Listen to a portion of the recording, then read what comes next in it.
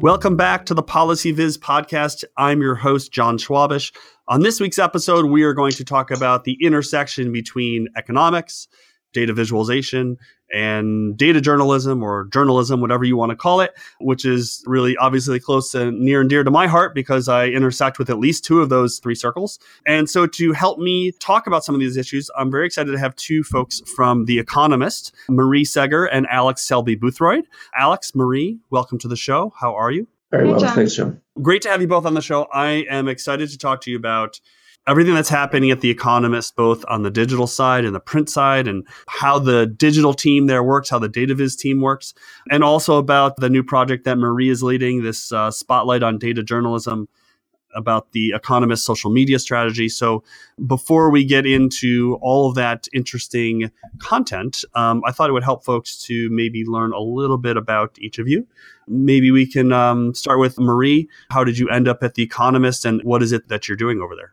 Sure. Well, I finished my master's last year. I went to Goldsmiths and did a master's in digital journalism. That's half computing, half journalism. And then I did the Google Newsletter Fellowship with Germany's Spiegel. And now I'm at The Economist and I'm a social media and data journalism fellow. So I have a bridge role between two teams, basically, and it's really exciting. And I love it. That's great. So you are on the data viz team, but part of your jobs is leading this Spotlight project, right? Yes. Actually, a very big part of my job is exactly that. That's great. So I want to dive into that because that is exciting, but I also want to let Alex dive in here a little bit. Alex, what about you? How long have you been at The Economist and where did you come over from? So I've been in the Economist group for nearly 20 years.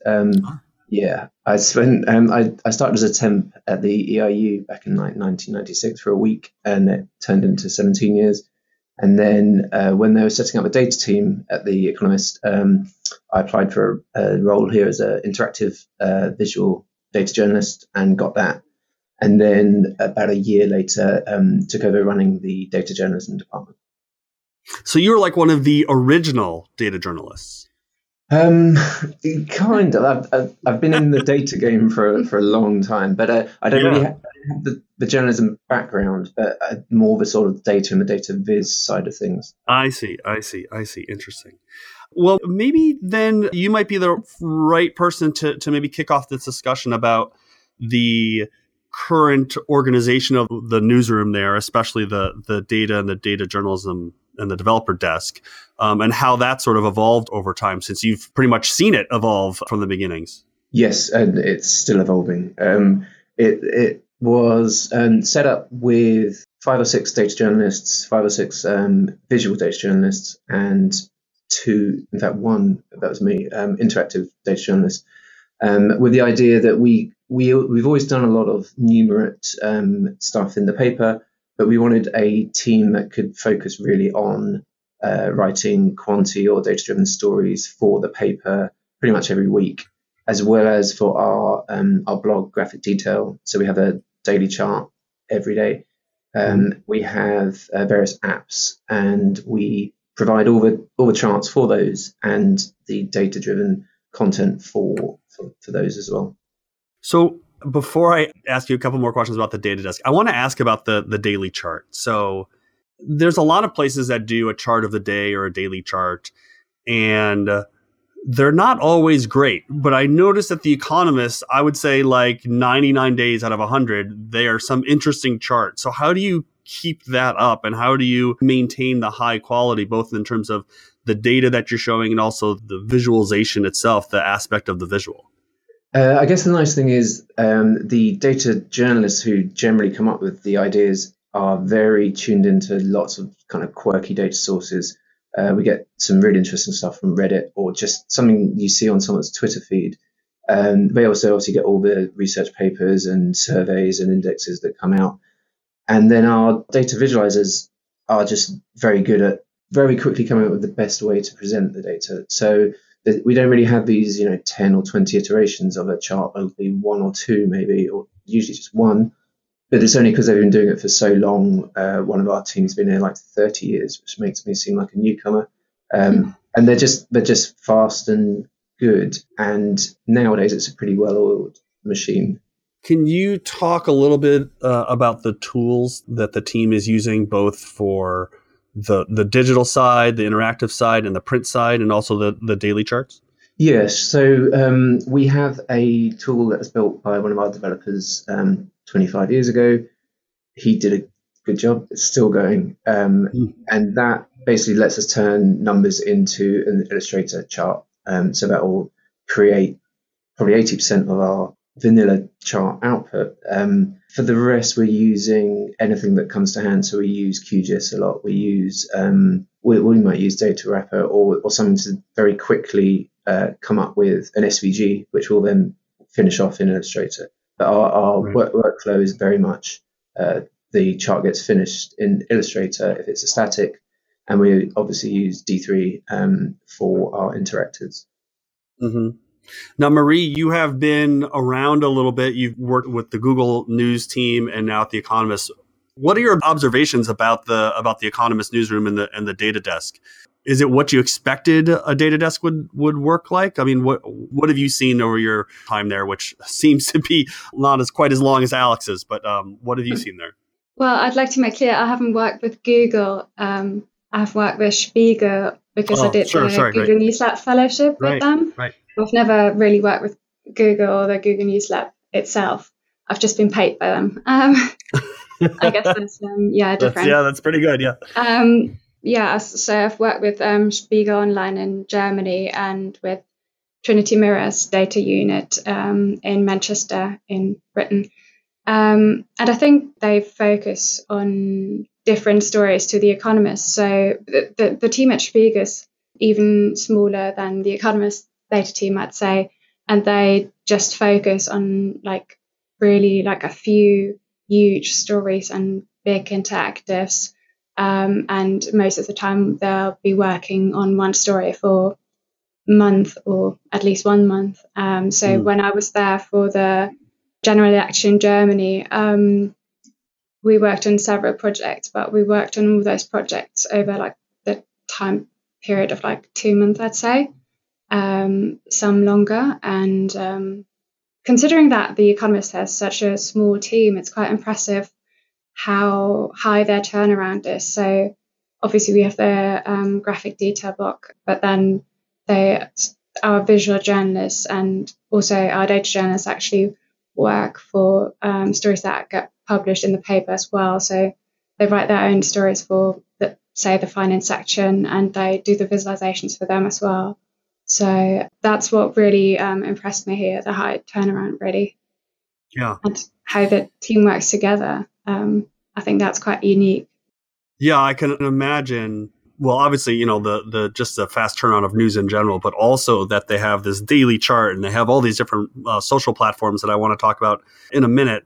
Can you talk a little bit about the balance or what the differences are between the digital side and the print side? It's interesting to me talking to you because The Economist is more of a magazine as opposed to a daily newspaper like the Post or the Times, or that comes out daily. So what are the differences? How do you think about the workflows? How does all that come together in a newsroom like The Economist? So we have a very strict weekly rota for the paper. So everything gets sort of pitched on a Friday. People working over the weekend always start in earnest on a Monday. We gear up to a Wednesday night when we sort of go to press very early on a Thursday morning. And that sort of takes care of the 50 or so stories that appear in the paper and the 30 or so charts that go with them. At the same time, we don't really react to news events immediately. We might do a very quick piece on something very, very major. We tend to do more analysis. So we publish stuff pretty much every day onto our website that doesn't go in the paper. And then we'll, of course, supply charts and maps for those as well. And they kind of work together quite nicely. Sometimes we'll do a daily chart. So we did one on Monday for the birth of Prince Louis, I think he's called. And it was just a nice quick take on the cost of giving birth in various countries. And then that's going into the paper this week too, because it's just a really nice data angle on it. Other times we might take a really good map from the paper and run that as a daily chart. So it's quite a symbiotic relationship. Yeah, it's interesting. The Economist itself, especially the printed paper, is interesting. The branding is unique and it stands out. Does the fact that you have that unique branding, does that make your life easier or harder?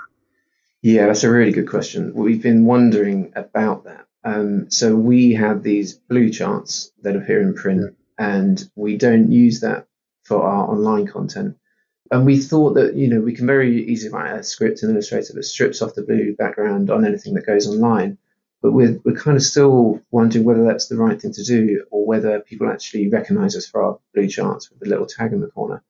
So it's both a blessing and a curse in a way. Obviously, it restricts our palette a bit if we've got a blue background, but it's also quite nice when I'm skimming through a Twitter feed or Google Images, I can see one of our charts immediately. Yeah.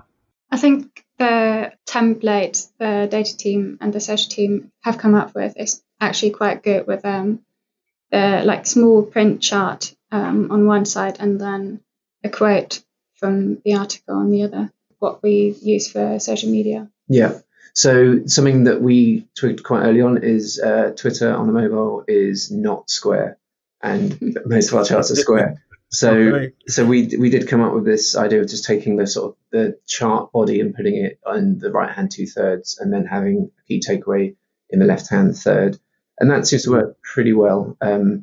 It's at least you can see the whole thing. There's nothing more frustrating, I find, than a chart getting cropped, the top and the bottom, because the only thing I do is come up with the chart title, and if that gets left off, then I've done nothing for the day.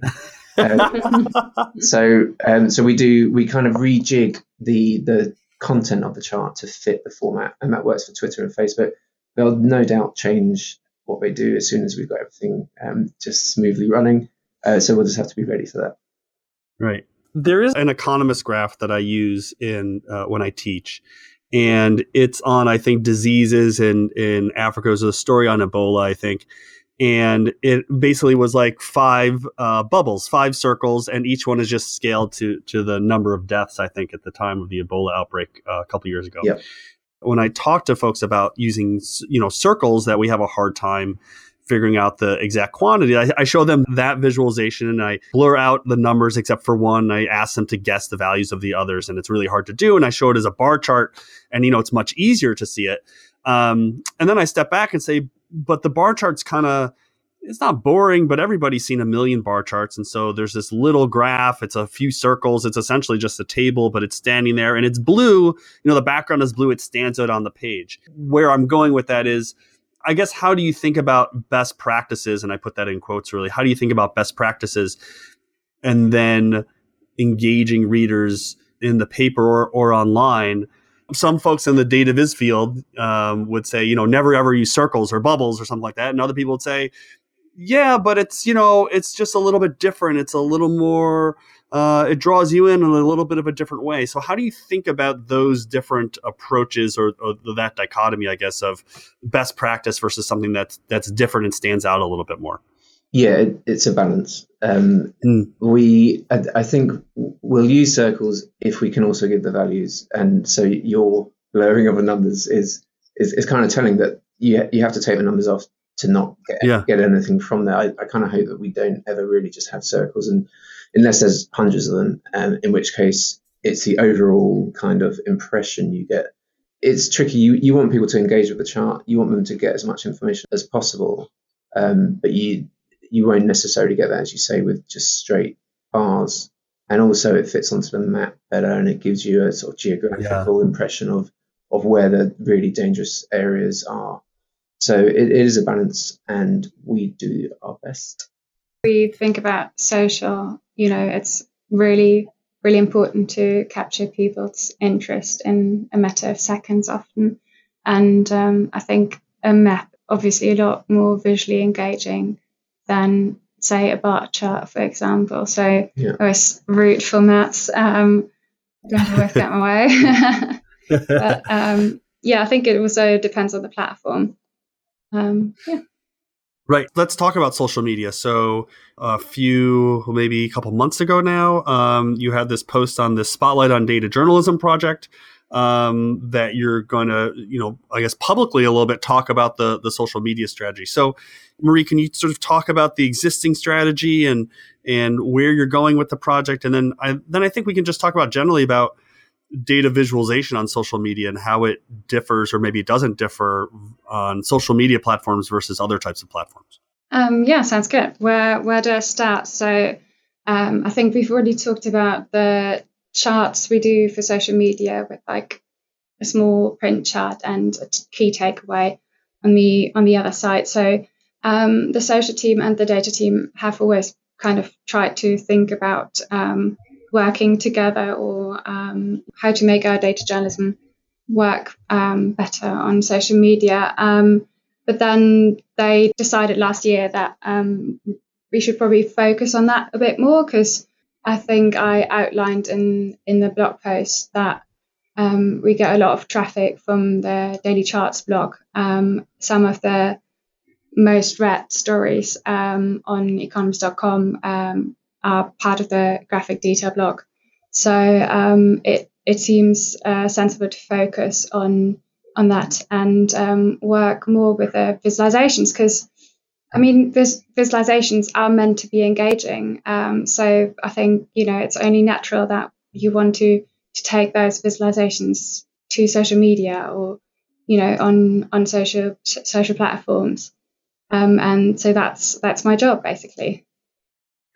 It sounds great to me. So when someone at the data desk is creating a graphic, either for an online piece or a print piece, how do you then talk to them or work with them to create something that works for social? What's the discussion like? What are the decisions that go into that? And also, how does it differ from platform to platform? So the way it works is that I look out for a chart that I think is really interesting or a story that's really engaging and that I think can be great on social media. And then I try to think of a way to use that or adapt it for social media, which so far has often been in the form of GIFs.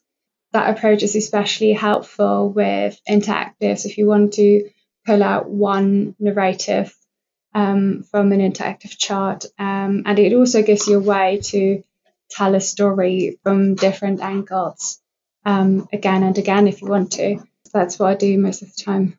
Alex had mentioned earlier taking a graph and then resizing it for the platform. So Twitter, for example, you're better off wider rather than taller. So does that dictate in some ways what the actual graph would be? I mean, I wonder, for example, a bar chart might be a great chart type. If you have a lot of bars, for example, it might be a really good chart type, but it's going to be taller rather than wider. So do you think about, having to remake graphs, especially for social? We don't have time really. So we get to a point on a Thursday morning around 11:30 where everything's published. And we then think, okay, now how are we going to promote a lot of this stuff? And at that point, we decide the best way of doing it. And if we need to rejig it or resize it or change the format, then we'll do it then. But I think what the area where Maria's been especially helpful is for our interactives, where we would have one or two developers that would make an interactive, we'd publish it, and then we'd go straight on to the next thing. And we just wouldn't even have time to consider how that could work on social media. And that's kind of the area where there's so much cool things you can do with animated GIFs, etc. So Marie starts thinking about that at the very beginning. And it's just meant that everything that we're promoting for interactives is just a million times better than it used to be. And Marie, how do you think about the timing of social media tweets, Facebook? You're a global organization. A tweet you put out at noon London time is, like 7 a.m. here. So how do you think about the timing of these different things? Well, unfortunately, that's a really boring answer to this. We have a tool that optimizes the timings for us, and we don't just tweet a story once. We tweet it several times usually, and we try to optimize for different time periods, basically.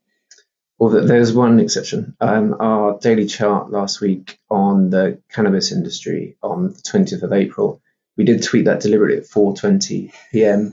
Nobody noticed. Nobody picked up on it. Nobody noticed. Someone noticed. There's one person. Really? There's a fun Venn diagram there somewhere. Yeah. People who are reading The Economist and cued into 420 on.